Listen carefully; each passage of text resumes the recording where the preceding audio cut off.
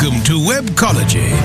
Webcology is the show that takes you into the deepest and darkest ends of the ecosystem on the internet. Our guides will take you on a journey into web marketing and bring you the experts and the information so that you can further explore the web marketing world. Now, here are the hosts of Webcology, Jim Hedger and Dave Davies. Hey everyone, welcome to Webcology on WMR.fm. It is March the 11th, 2021. This is Jim Hedger from Digital Always Media and Dave Davies from Beanstalk Internet Marketing. And this is a bittersweet, weird, kind of horrible milestone of a day. Today is the first anniversary, the first full year we've been living in a global pandemic. Weird. It's been a whole year, man. It's weird, I know that seems really long and really short at the same time. Yeah. Time has been suspended. I often look at dates and I look back at something that was like it took place in May or June, and it feels like it was like just a couple of weeks ago. It's been. I mean, we've joked about it on this show a bunch. It's been Groundhog Day for so many people, over and over and over and over again. And many of us lucky that we have work from home or have our offices from home and just pivot and transition and keep on going. But I'm days like today, I'm reminded of the so many people who became unemployed or people in the retail or restaurant industry whose life savings, their dreams, and just all the hard work and blood, sweat, and tears you put into running a business just evaporated. It's not their fault. I mean, 9 out of 10 businesses 9 out of 10 businesses fail, and I often say it's people's own damn fault for failing just because they went into business in the first place. But in this case, it's not their own damn fault. It's just the way it happened. Yeah. And yeah, it's just weird commemorating a day like this again.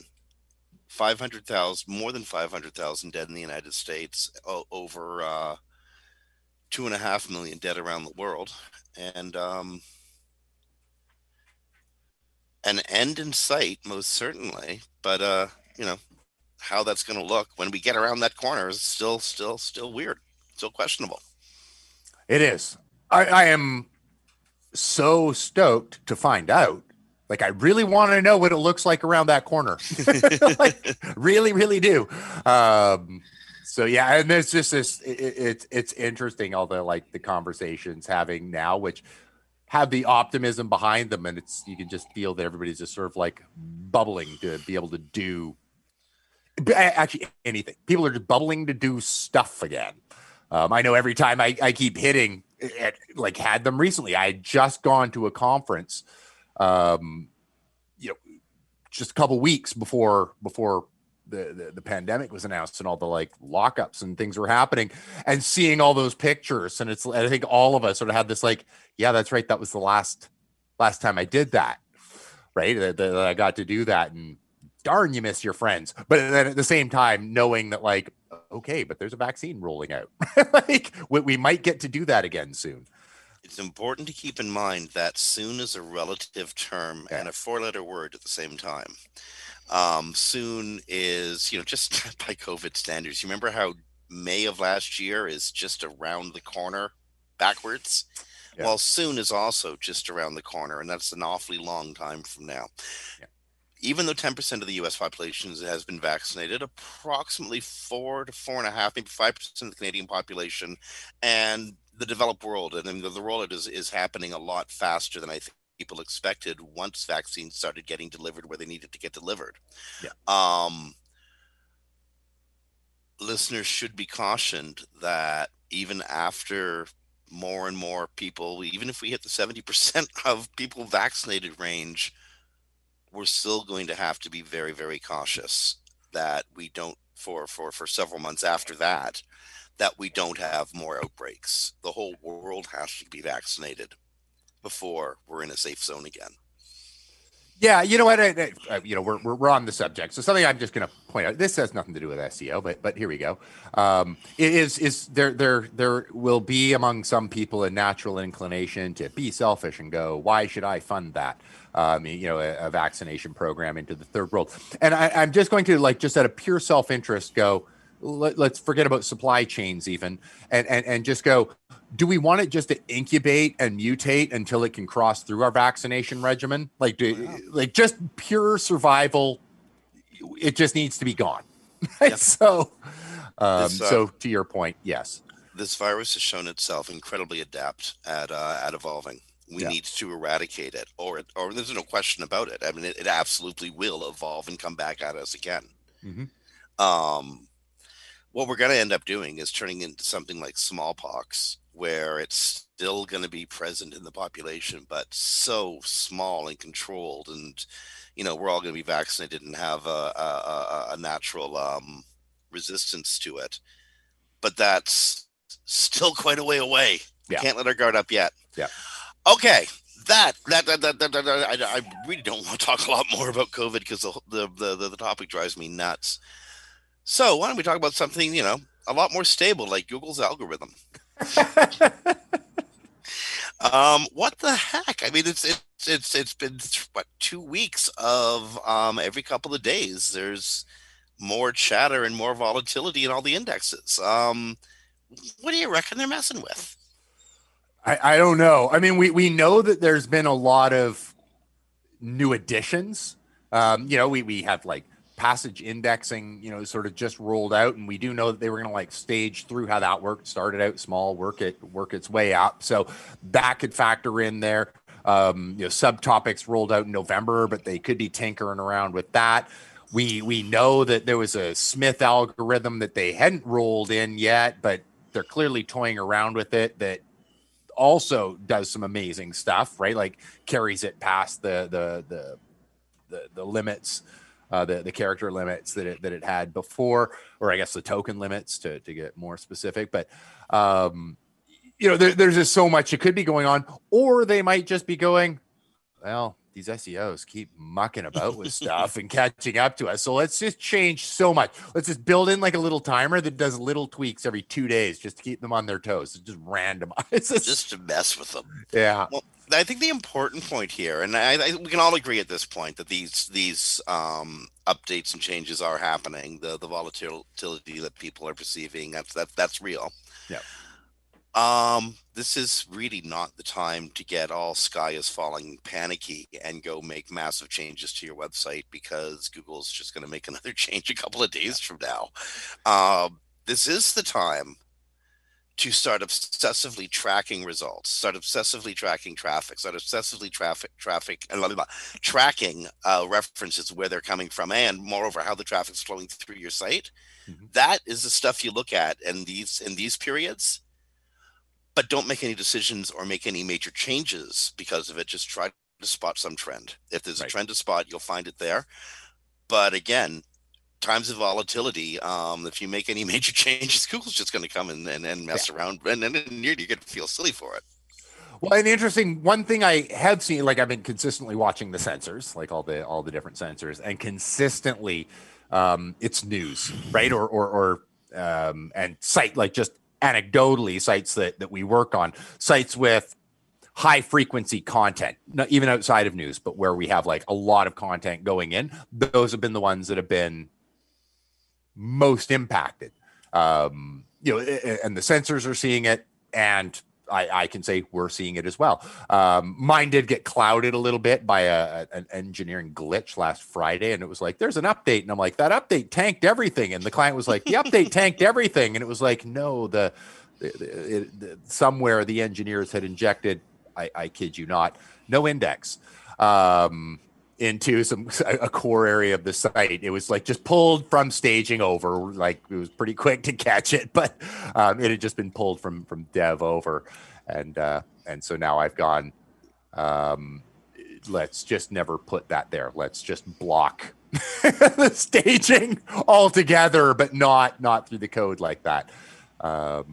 Yeah. So anyway, so yes, a nice little like robots no index added in. So anyway, that made it a little harder to tell on one of them, but there were other sites that we monitor that I could see just a high rate of change.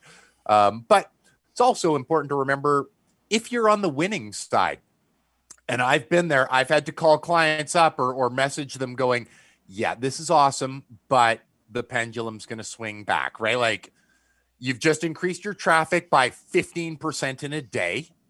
Like it's going to go right, like where things will just go the other direction where you're like, I'm a big winner. And it's like, it's if you see a big drop, I think it's important to remember exactly like what you're saying, to pay attention to what is happening, because even if there's a big drop, even if you regained everything back, clearly they're testing something in an area where you just got hit. So being aware of what that is will help you, and you can remedy that as quickly as you can. Same thing with gains, where it might swing back, and that'll be a shame, but clearly they were testing something in that area. So it's not to say get rid of it, but be aware of what's going on, and at least you'll know what to watch for. So I think that was great advice you were giving. Well, that advice stems from some experiments I've been trying in the last month or so, where I can't identify the client. I can't go there, but I can say that the client said to me, "I love the reports you're giving me, but I often feel they're like a snapshot in time and not giving me a bird's eye view of how trends are happening and things are forming." And so I took that back to my drawing board and came up with a new form of reporting I'm calling Trendalytics. And it's obsessively tracking every possible data point you can, and then mapping it out over, a period of weeks, months, quarters, and then years. And then finding, and this is the unique thing, man, you can actually see patterns. You can see patterns in queries and traffic. You can see patterns in pages you've worked on and improved and increased traffic and different sources of the traffic. And if you find those patterns and try to figure out what's creating them, what's behind the cause of them, to me, that's as good or better than going to the client and saying, yeah, I've gotten you a bunch of like top 10 rankings.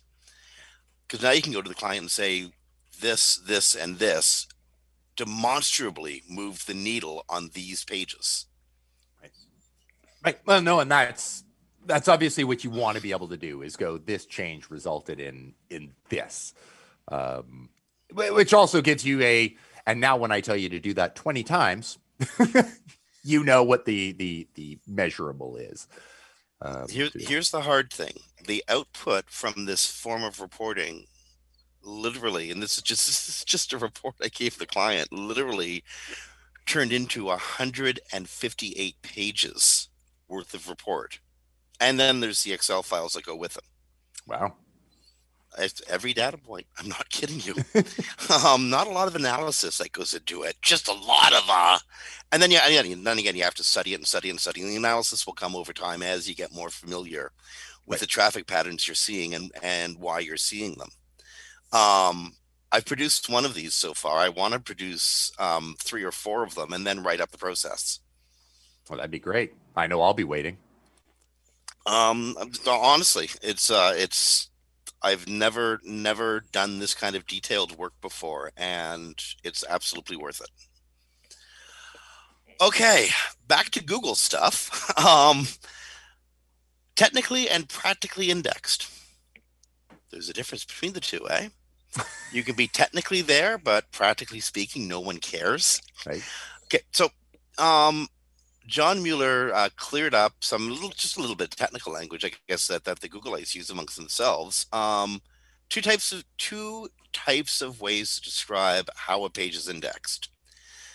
Google is going to index everything it possibly can, even if you've blocked the content. It'll still have the index on record. The index on record, technically, it's indexed. I'm sorry, it still has the URL on record. Right. Technically, if it does, it's considered to be indexed. But practically speaking, nobody cares. Like, it's never going to see the light of day. There's no content there. Right. Google knows it exists. It's in the index, but it is buried so deep beneath quicksand that it's never going to come up again. So it's practically not indexed. A page, on the other hand, that has a lot of information is being trafficked and looked at by other people. Visitors gets links to it, is live and vital. That is practically indexed. Makes sense. Yeah, I mean, it's just but understanding the technical difference, I think, is helpful. We've talked about that many times. Even if you aren't like, and this is what it means you can do. It's like just understanding the machine is important. When you're in conversation at a cocktail party or not, this is the way you can spot actual Googleites and people who claim to be Googleites. Aha, that's the valuable information here. It sound cool at parties. Yeah. Well, don't all SEOs sound cool at parties? I like to think so. I know, eh? Okay, we got to take a break. It's 20 past the start of the hour at the time this was recorded live to podcast. So, on behalf of Dave Davies from Beanstalk Internet Marketing, this is Jim Hedger from Digital Always Media. You're listening to Webcology on WMR.FM. It is March the 11th, 2021. First anniversary of the COVID-19 pandemic. Stick around. We got more content coming up after these messages.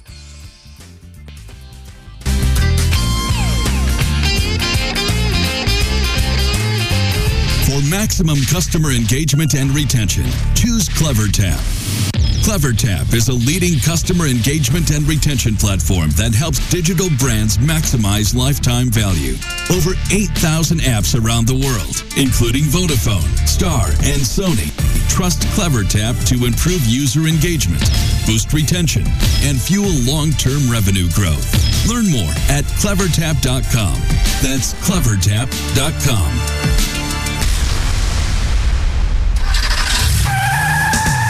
Are you looking for the best in WordPress speed, security, and scalability? WP Engine is a digital experience platform for WordPress, powering digital experiences for large brands around the world. With easy-to-use site management tools and powerful do-it-your-way development features, WP Engine gives you the flexibility to build it your way. Improve your SEO and conversion rates with a faster site on WP Engine. Learn more on WPEngine.com.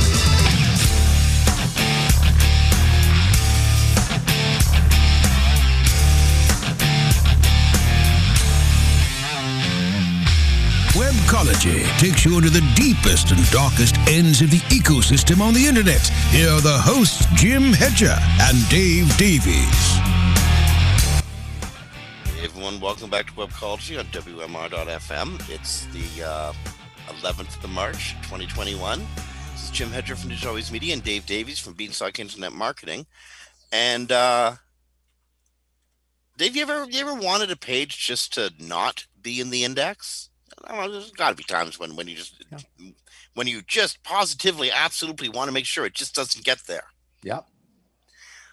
Used to be you were able to put a note in robots text, no index, no follow or something. Or you used to be able to put a note in your robot text not to index it. Yep. That doesn't work anymore.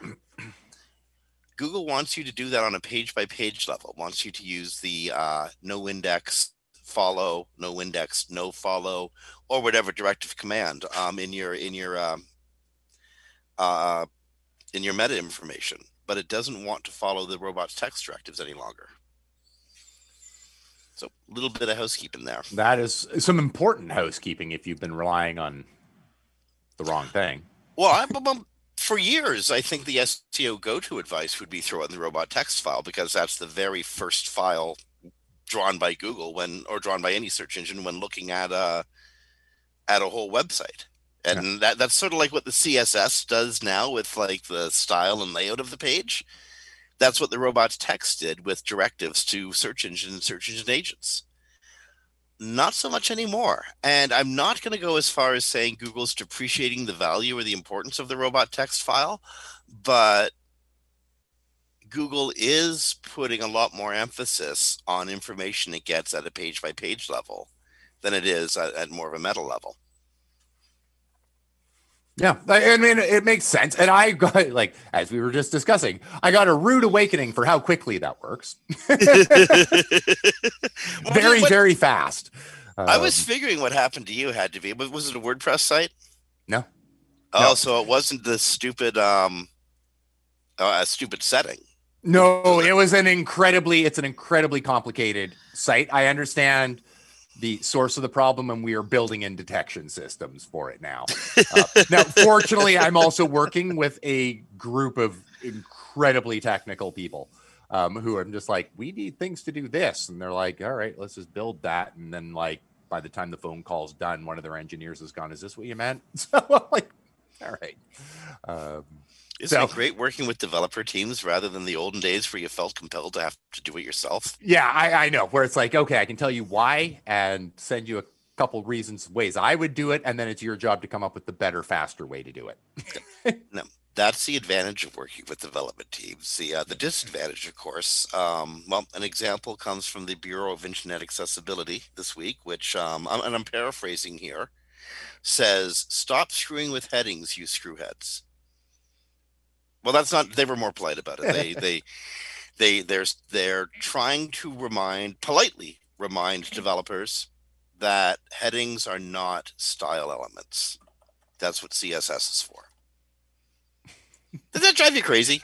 You know what's actually kind of funny is I was actually having a call with a client just earlier today where I was having to explain that. And yet at the same time, John will come out and say, it's not going to hurt if you have multiple H1s, John Mueller, right? Like, and he has said that. And I'm like, just consider this one of the I's that I need dotted to make sure this happens. And also, I can't help but think that somewhere along the lines with passage indexing coming in and with new indexing rules and just not even necessarily passage, but just different techniques, the way we structure things and how clear we are in the structure is going to be able to convey more information than not. But you know what? There's also just that old school SEO in me that's just like, because I hate it, because it's sloppy and I hate it. Like, it's not a styling element. Well, not just that. Okay, so John is technically right. You're not going to get penalized. You're not going to lose points. You're not going to suddenly see your site go from like top of the listings to position 50 because you screwed around with the H1 tags. Mm-hmm. But if you want your site to raise in the rankings, being really strict about their usage is really beneficial. Yeah. The H1 tag is a signal. If the Google gets overloaded with that signal, it'll simply ignore it. But if the signal is used properly, Google will look at it and go, oh, that's what you meant by this. And SEO in 2021, half the battle is clarity. Yeah. And that's what the headings are, a note of clarity. Now, again, use them stylistically. It's not going to kill you, but you're giving away a tool that can actually help you. Right.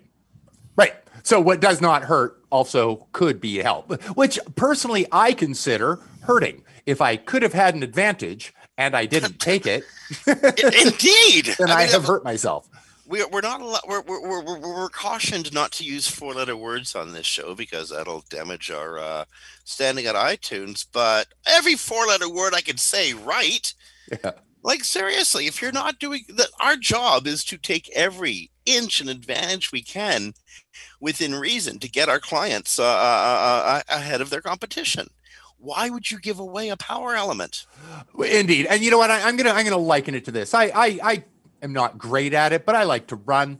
And I've done little like 10K runs as for like charity and stuff like that.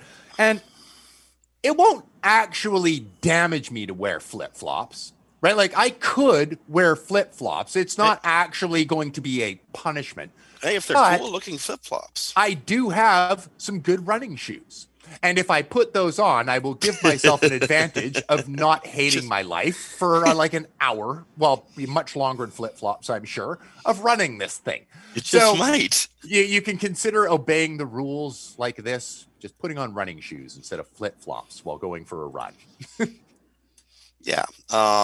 Again, like there are so many ways to get the same effect without giving away a power element. It drives me. I can't understand why one would. Okay, so Google is again. I don't know how to interpret this. This is the Google Hotel Search story. Free listings and their results. Wonderful. was a boon to businesses, or is it Google trying to muscle in to completely dominate a sector? What do you reckon?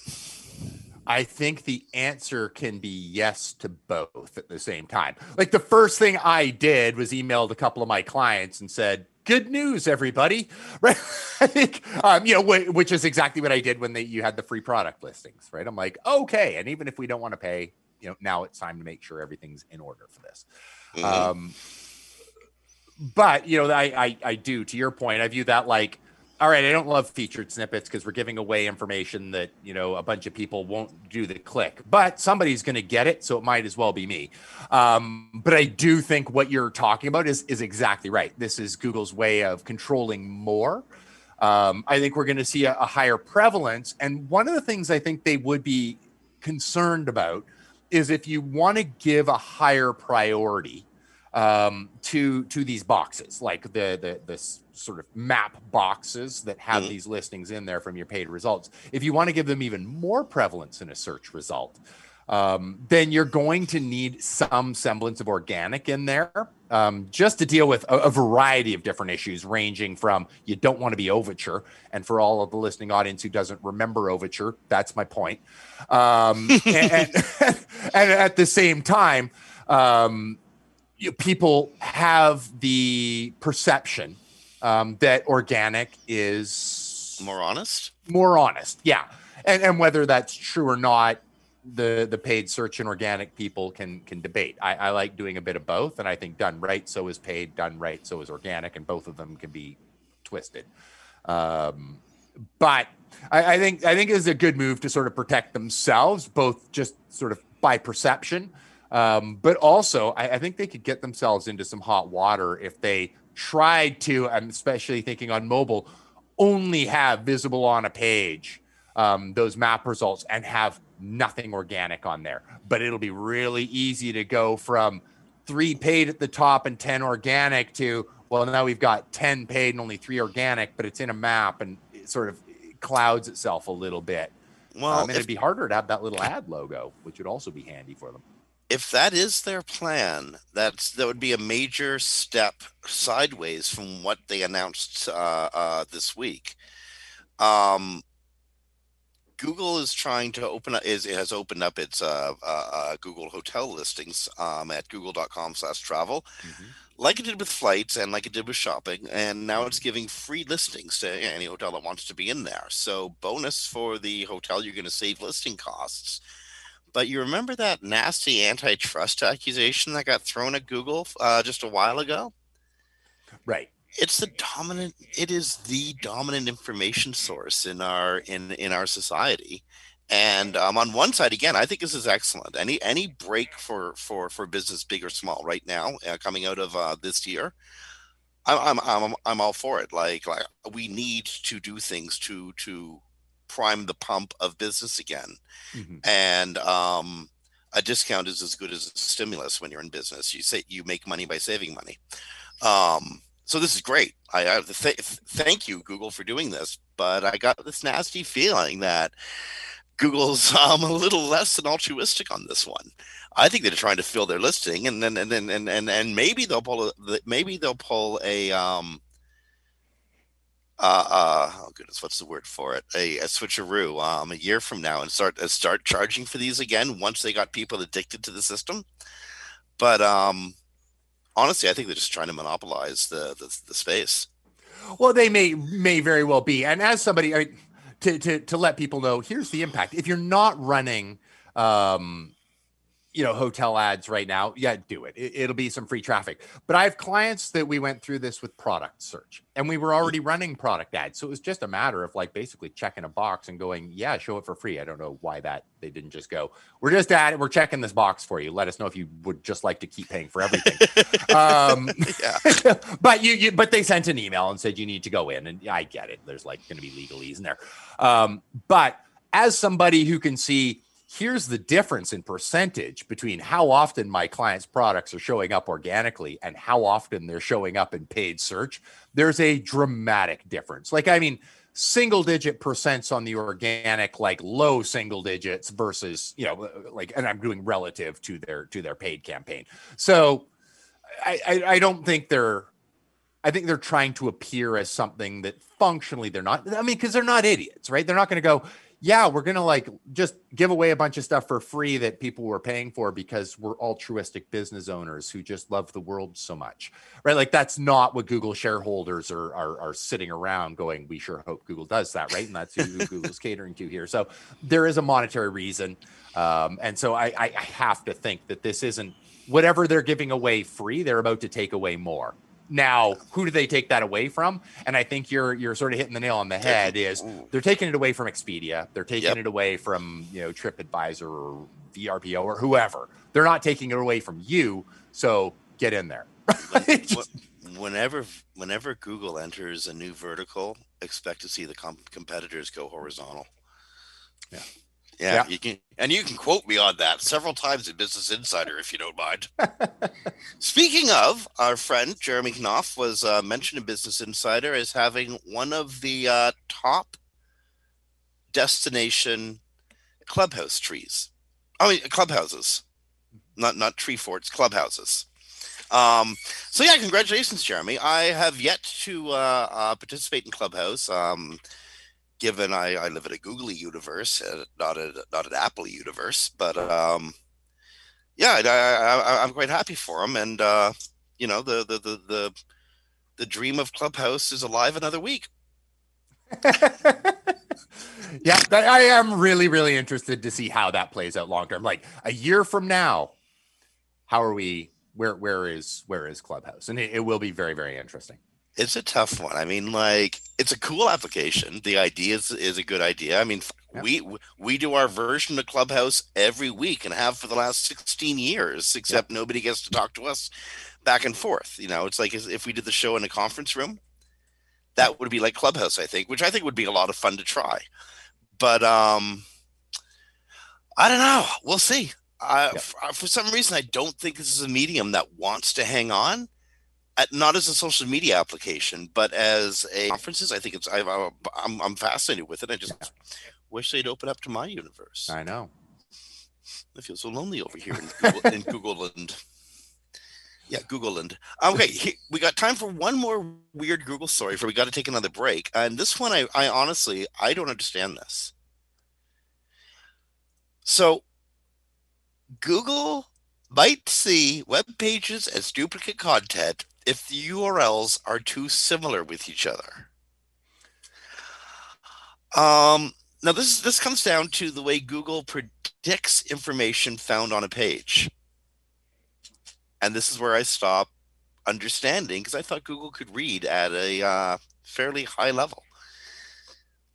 Yeah, I'm not really sure. I think what they're getting at here, because there's a bunch of things like Google would be pulling from like the server response headers, right? Like they'd be going, okay, here's a bunch of stuff about this page before they've even sent their crawler out to index that page itself. So I can only imagine either they're stupid, which is not, like, either there's this stupid glitch which they should have fixed before just talking about it happening, just get that remedied.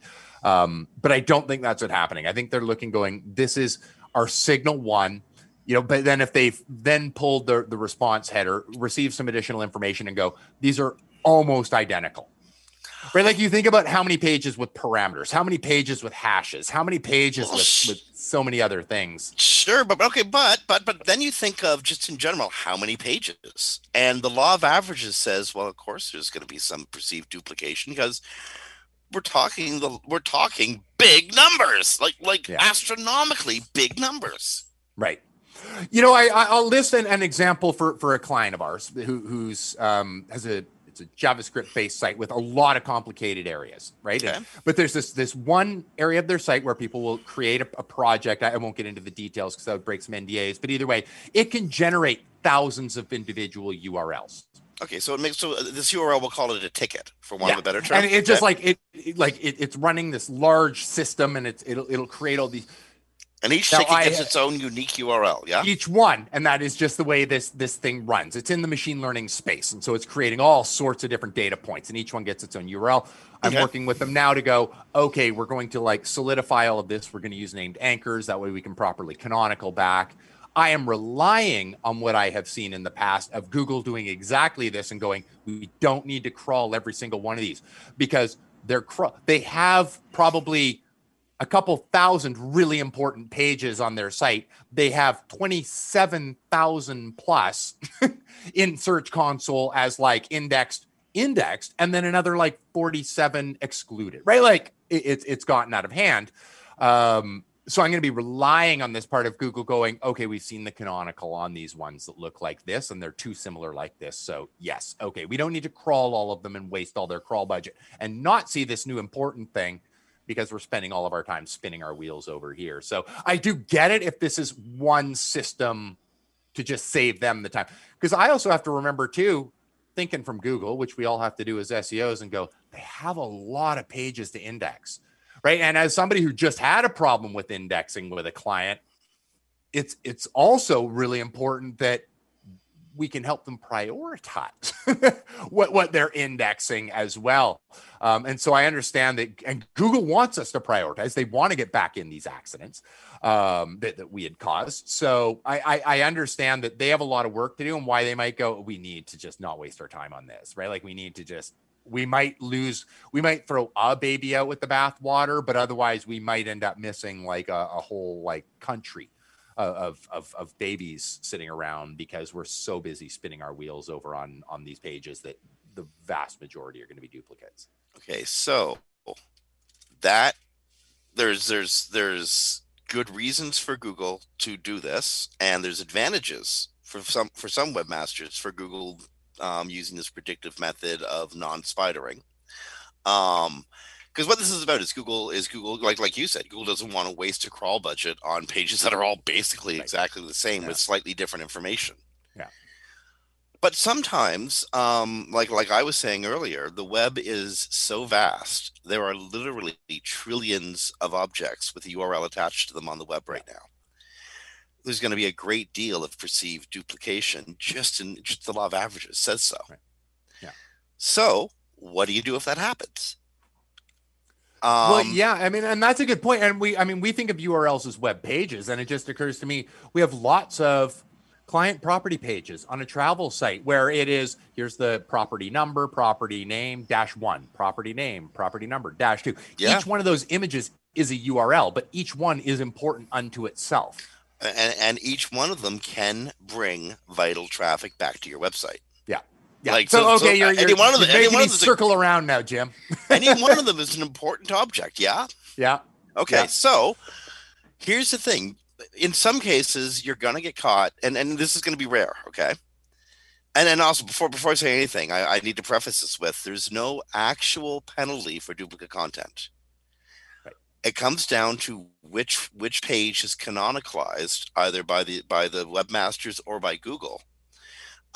Which page is the one that addresses this topic most solidly in the collection of pages Google considers the same page. Okay, right. So indicate with the canonical that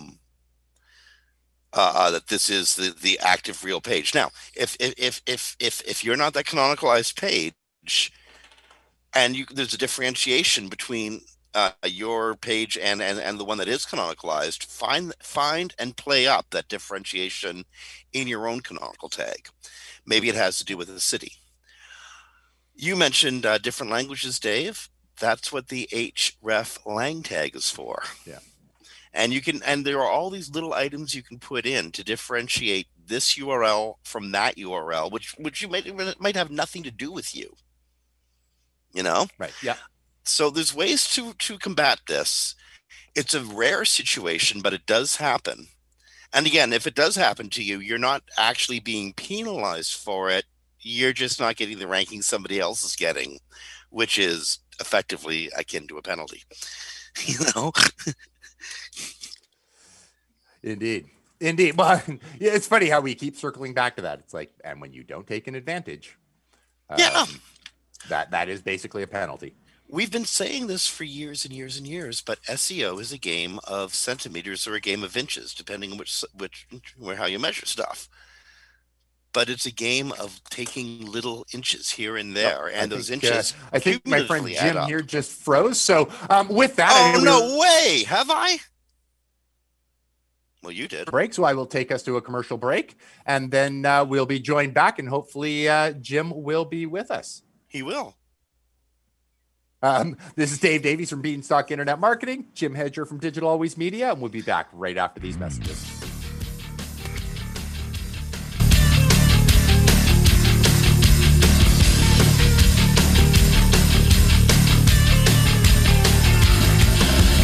Here's the truth you need to know about podcasting. The biggest problem you face right now as a future podcaster is the myth that it takes an enormous amount of time or effort to produce a high-quality professional podcast.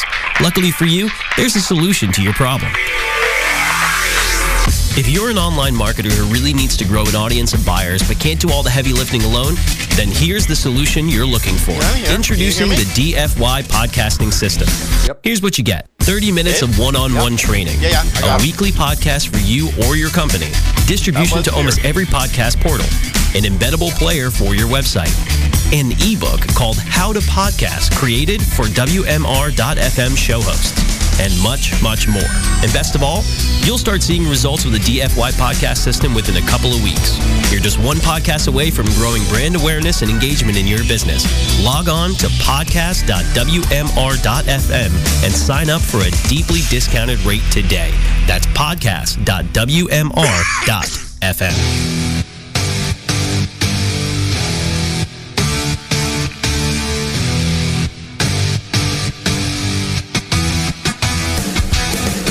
Webcology takes you into the deepest and darkest ends of the ecosystem on the internet. Here are the hosts, Jim Hedger and Dave Davies.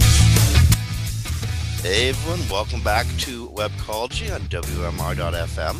It's the 11th of March, 2021. This is a somewhat active Jim Hedger from Digital Always Media and Dave Davies from Beanstalk Internet Marketing. And Dave, I'm so sorry about that. Spotty internet connection in a city growing far too big. Yeah, you know what? And somehow we all survived. Come on, that's like saying it's okay, Jim. We'll survive without you, which is completely true. But very well, I survived for about 10 seconds, so it was okay. That's how I envision the entire world getting by without me. Okay. Following on Australia's lead, it looks like there's bipartisan effort in the U.S. Congress to force Facebook and Google into negotiating with news publishers to carry their product. Who could have seen that coming? Indeed. So it's a bipartisan bill led by Senator Amy Klobuchar and Representative David Cicilline. They're both Democrats, but it's sponsored by Senator John Kennedy, and Representative Ken Buck, who are both Republicans. So this is incredibly rare, seeing two Democrats and two Republicans get together for something that might actually be public good. But the bill is the purpose is to try to help news publishers as a whole, rather than giving money to one or two big publishers. And hopefully this will help stabilize a media environment that has lost a good deal of print advertising. I think it's great. I mean, we've talked about that on the show, though, so I didn't think it's any surprise to our listeners that I think that's great.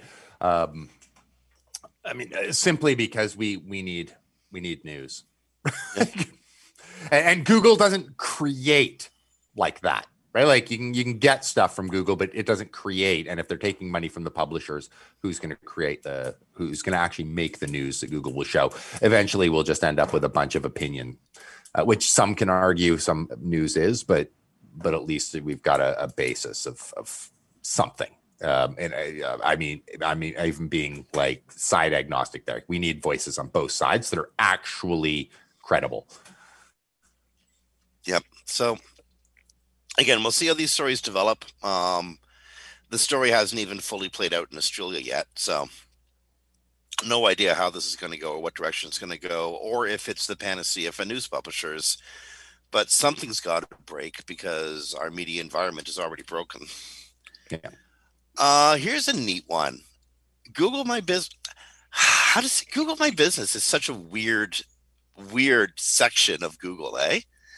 Like, there's so much promise there and so much ability, and then Google goes and just either screws stuff up or muddies the waters almost all the time. But this time they didn't. This time they're actually giving webmasters something really useful in the Google My Business environment. Yeah, it was shocking. Like, I mean, and to your point, it's not that like Google My Business has always provided some very, very valuable information. It's a very, very valuable tool. Yeah. But it's rare when we see Google add something, but actually still make it digestible to like where I could point a business owner to it and go, oh, here's the difference, and actually provide some additional insight from my own sort of knowledge of what's going on with their website. It's not even massive changes, and for our but significant nonetheless. For our listeners, you can head over. It's from a while back. It's from March 4th, so it happened a bit ago, but it's still like very relevant. Over at Search Engine Land, of course, needed to mention him. Almost made a whole show without it. Barry Schwartz wrote a piece sort of chronicling it and what the visuals are. But it basically is breaking down by platforms, by your platform and device type to give you a lot more insight into, yes, you're showing up. Here's the queries you're showing up for. But not just that, here's whether you're showing up on desktop or mobile. Here's whether you're showing up on maps versus search. Like, these are incredibly important pieces of insight for me to be able to understand what changes are actually going on a client's website. Like, as their search traffic is evolving, where and how is that evolving? Now, I'm hoping to be able to glean more information in sort of the coming, days and weeks and months ahead, that they'll be, giving us more, or that we can build some connectors that'll sort of extract more out of that. Sort of with the, okay, but people who are on maps, on mobile, which of these, sort of conversion actions are they taking? Calls, directions, etc. Well, no, Dave, this is why this is so important, because people do things differently depending on the device they're on. Yeah. They look at information differently. They think about information differently. They're actually looking for they're looking to use information differently depending on the device they're on. And for retailers, especially brick and mortar retailers that are just coming out of like whatever civic lockdown they've been in, for them to have this kind of information, X number of people are looking at me on a mobile device, and I can correspond this with an uptick in visits to my store X number of hours later. Yeah. This is mission critical for retailers. If you're out there running a store and you have a Google My Business listing, get in there and start playing with it. Start looking at your new analytics and start understanding your customers better. And if you're a retail outlet that doesn't have a Google My Business profile, claim it. It's yours. It belongs to you. It actually already exists. You just got to claim it. Yeah. And for goodness sake, to everybody who hasn't done this, especially business owners, because they're the ones that tend not to, right? SEOs know to do this. Just log in and just click on everything on the left-hand side. Like everything. Like every little link on the left-hand side that gives you access to different areas. Just click on all of it. Some of it you don't need, some of it you do, but just click on all of it, because I can't tell you it's case by case which ones matter, but just get in there and click on everything and fill out everything as completely as possible. I see that miss so much where I'm like, but you're selling stuff and you have no products listed, right? Or like something just like so obvious. You don't do any posting to it, right? Like this is your real estate to have on the search results page. For goodness sake, take it. Indeed. How many times have we said that? This episode alone. Yeah, it's yours to have. Take it. Okay. This is probably going to be the last story we're going to get to cover, even though we have a few minutes left, but it's by Jason Bernard, which means it's deep and lengthy and probably pretty important. Jason is the industry's specialist about Knowledge Graph. He improved your work on Knowledge Graph like substantially, did he not? He has, and him and one of his staff members have sent me a list of stuff where we're helping each other back and forth right now. Just tweaking some stuff. It has created the work that he is doing and what it's taught me. And I would have said a few years ago, I would have thought, really only Bill Slawski is going to make this list. What he has taught me about entities and the nature of entities, and maybe Dave Harry, credit to Dave Harry. He also covers a lot of interesting stuff on these tangents. But what he has taught me about the nature of them is outstanding. And this article that's written over at Search Engine Journal, it was just published today. I was lucky I got a sneak peek at it a couple days ago. And it is a great read. It's a must read. It is a must read. And basically he's tracking Google Knowledge Graph algorithm updates. This defines how Google sees, and his tracking is amazing. And I'm looking forward to seeing a year from now what he's producing along this tangent. Is to be able to track changes in the knowledge graph is telling you it is tracking basically Google's understanding of entities, and an entity is everything. Like, I mean, and I just mean everything's an entity, right? Like, I mean, Google understands the world as things, not strings, right? Like, this is the fundamental building block of Google's understanding of the universe. And Jason is chronicling the changes in Google's understanding. I hadn't actually thought to do that until I was reading his piece of going, oh, right, I can extrapolate from the knowledge graphs this information. He actually has a tool on his site, Calicube, where you can actually see the knowledge graph for individual words. You just enter it in, and you can get it otherwise through the APIs, but it's a really nice, clean way. Anyway, definitely a must read, and incredibly insightful. But I would bookmark this, compare it with what he's doing a year from now, because as you brought up very, very wonderfully, and we've repeated a lot of points through this, it's really, really interesting, but it's understanding patterns. That's what's important. And we're seeing 8 updates, I believe, are in this one. And we're going to be seeing, that's where I'm interested a year from now. Clearly, he decided to do this like a while ago, 8 updates ago, and now he's chronicling each one. It'll be very interesting to see what happens next as we're sort of watching this evolve. But what's really important for listeners is this isn't just about what does it mean for the knowledge graph. Take that away. Like, that is a takeaway. How are things appearing in the knowledge graph? But this, pay attention to how Google is understanding things, because this is going to fundamentally change the way their machine learning systems are connecting the dots between things. Can you tell I'm kind of excited about this this article and what Jason was talking about? It's one of the best pieces I've read in a good while. Well, while you were saying that, it occurred to me a really nice, quick definition of an entity. Mm-hmm. An entity is virtually any unique thing Google can perceive that it can quantify information around. Mm-hmm. Once it can quantify information, it can begin to score that information, and that constitutes an entity. Now, when you look at this article over at Search Engine Journal, and it's called "Tracking Google Knowledge Graph Algorithm Updates and Volatility," the first thing you're going to notice is it's got a table of contents. Don't let that scare you. Jason is a really personable guy, and he's a great writer. It's a long article. You're definitely making a commitment when you get into it. But Jason's style, you're gonna like. If you haven't read him already, you're gonna like him. Yeah, and you'll enjoy the read. Yeah, 100%. Okay, you know what? If you got anything you want to do on Knowledge Graph, go for it. Otherwise, we do have time for one more. All right, let's dive in. We might as well cover one more piece. There's a few other interesting things that happened. Well, I see. I don't even know what it is yet. What do you got? Well, we've got some ranking updates that have happened. We had one reportedly over the weekend. These are unconfirmed. And then we had one last night. Just as well, you know what? As of this recording, which is on the 11th of March. So last night is relative to that day.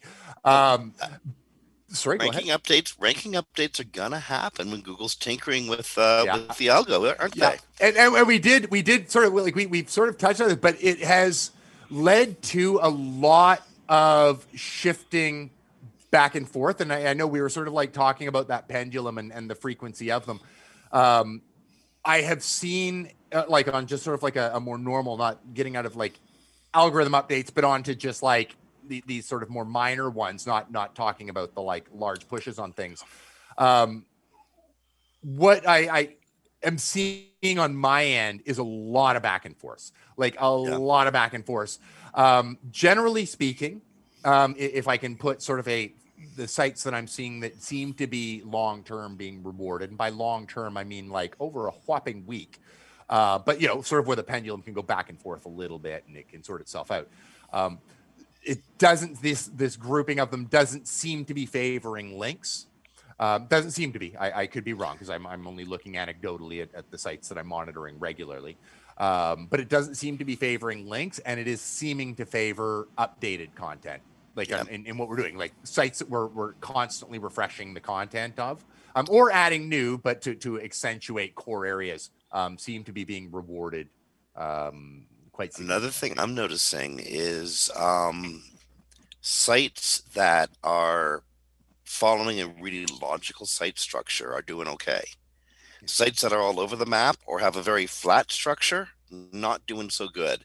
And why I think this is happening is Google, March 1st just rolled around. May 1st is coming down the line. This is a weird period when Google promised a whole bunch of things were going to come true. Mobile first indexing, the introduction of Core Web Vitals, and a number of other very little things in the way that Google is reorganizing the way it does stuff. I think we're at a weird sort of like a bunch of roads are coming together at the same time.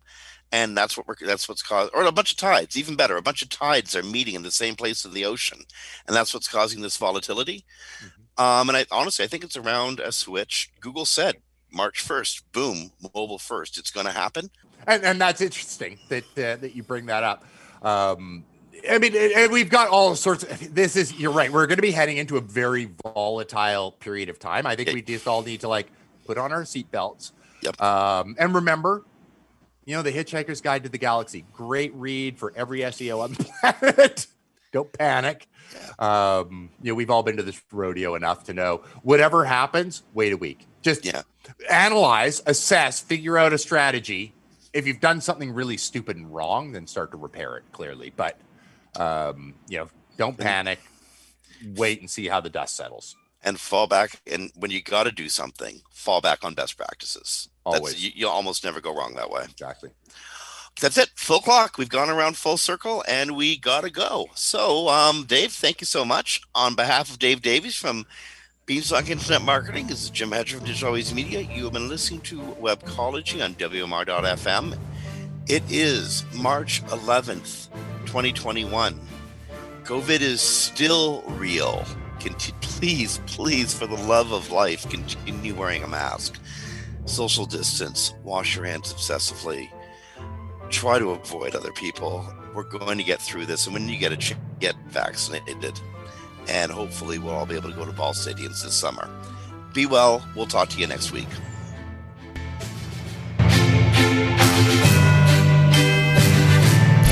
The opinions expressed in this WMR.FM program are those of the guests and hosts and do not necessarily reflect those of the staff and management of WMR.FM. Any rebroadcast, republication, or retransmission of this program without proper consent is prohibited.